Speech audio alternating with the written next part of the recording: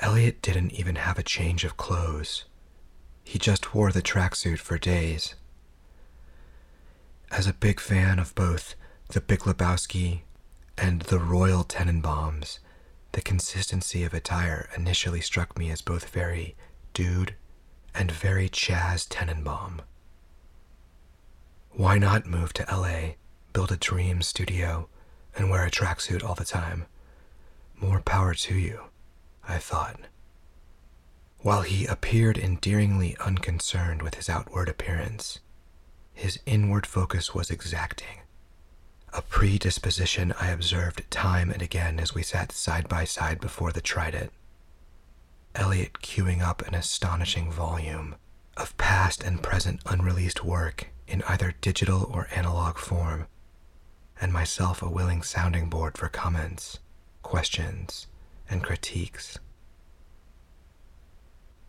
There is a theory of genius which holds that there are two types of artistic geniuses: the long-suffering laborer, Paul Cézanne, Alfred Hitchcock, Mark Twain, and the blink of an eye conjurer, Herman Melville, Pablo Picasso, Orson Welles. Elliott was clearly a genius.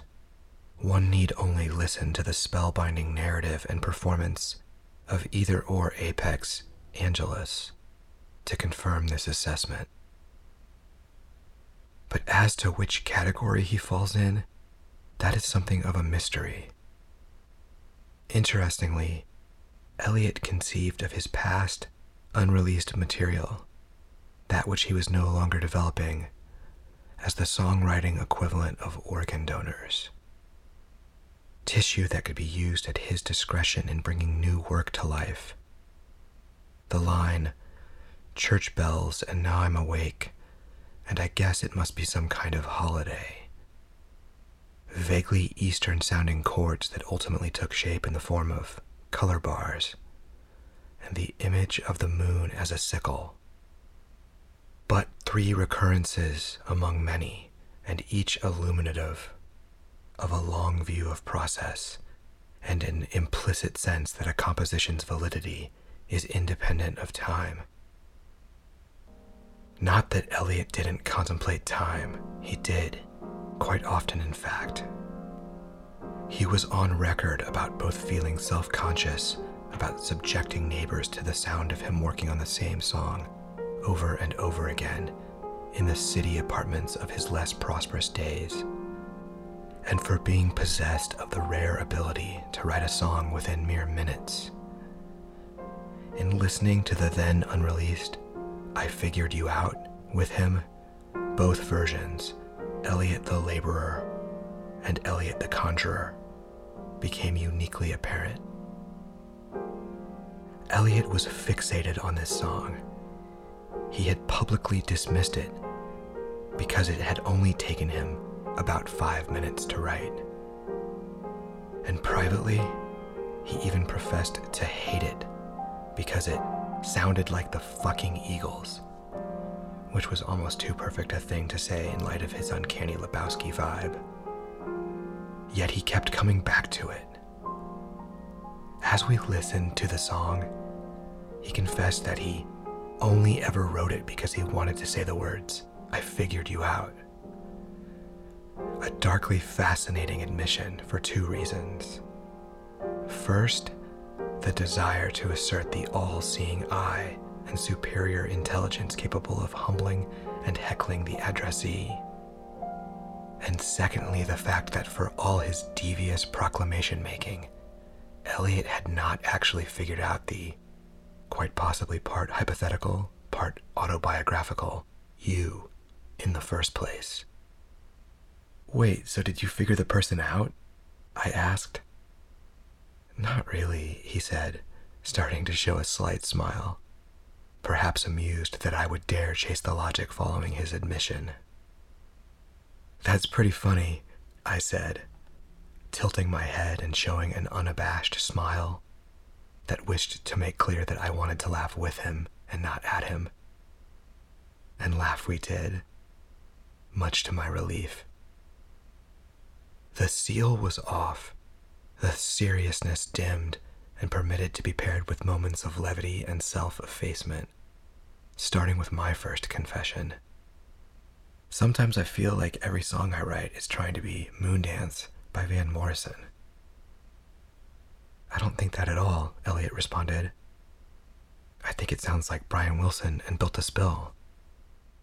Oh, wow, thanks, I replied, stunned, trying to think of a joke to duck the compliment. I mean, I like Van Morrison, but that song does have the word fantabulous in it. Brian Wilson and the subject of genius came up surprisingly often in our conversations. Besides being a student and practitioner of processes that had led to the pinnacles of the tradition of which he was a part, Elliott was equally aware of its cautionary tales. A publication of note had cast the more than 2 years following Figure 8, in which a 6th album had been rumored but not appeared, as his Brian Wilson phase. The subtext was that, like the Beach Boys' gentle genius in the late 1960s and 1970s, following the commercial and critical success of Pet Sounds, Elliott was unwell, suffering from addiction and mental illness, and creatively lost at sea.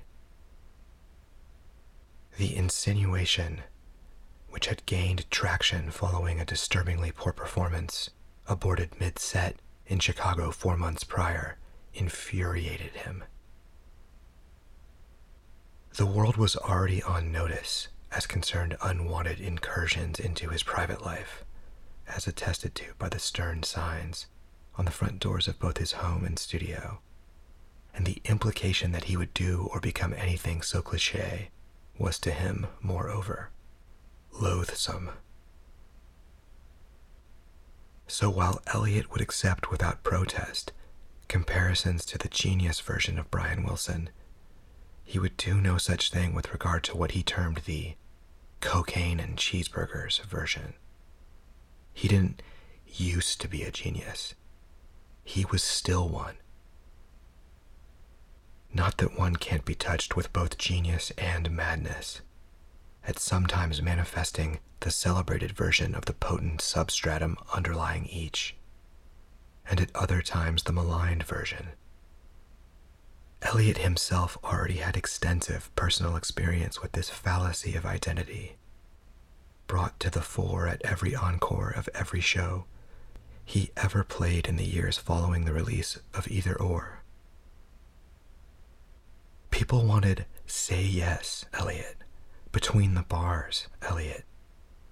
But the version of him that wrote those songs was neither fixed nor singular. So while he would graciously oblige audiences with performances of his oft-requested darkly romantic material, over time it became increasingly difficult to do so without also groaning. What about Roman Candle, Elliott, or Good to Go, Elliott, or Some Song, Elliott? Or whatever version of himself that was most deeply felt by himself, right then and there in the present moment,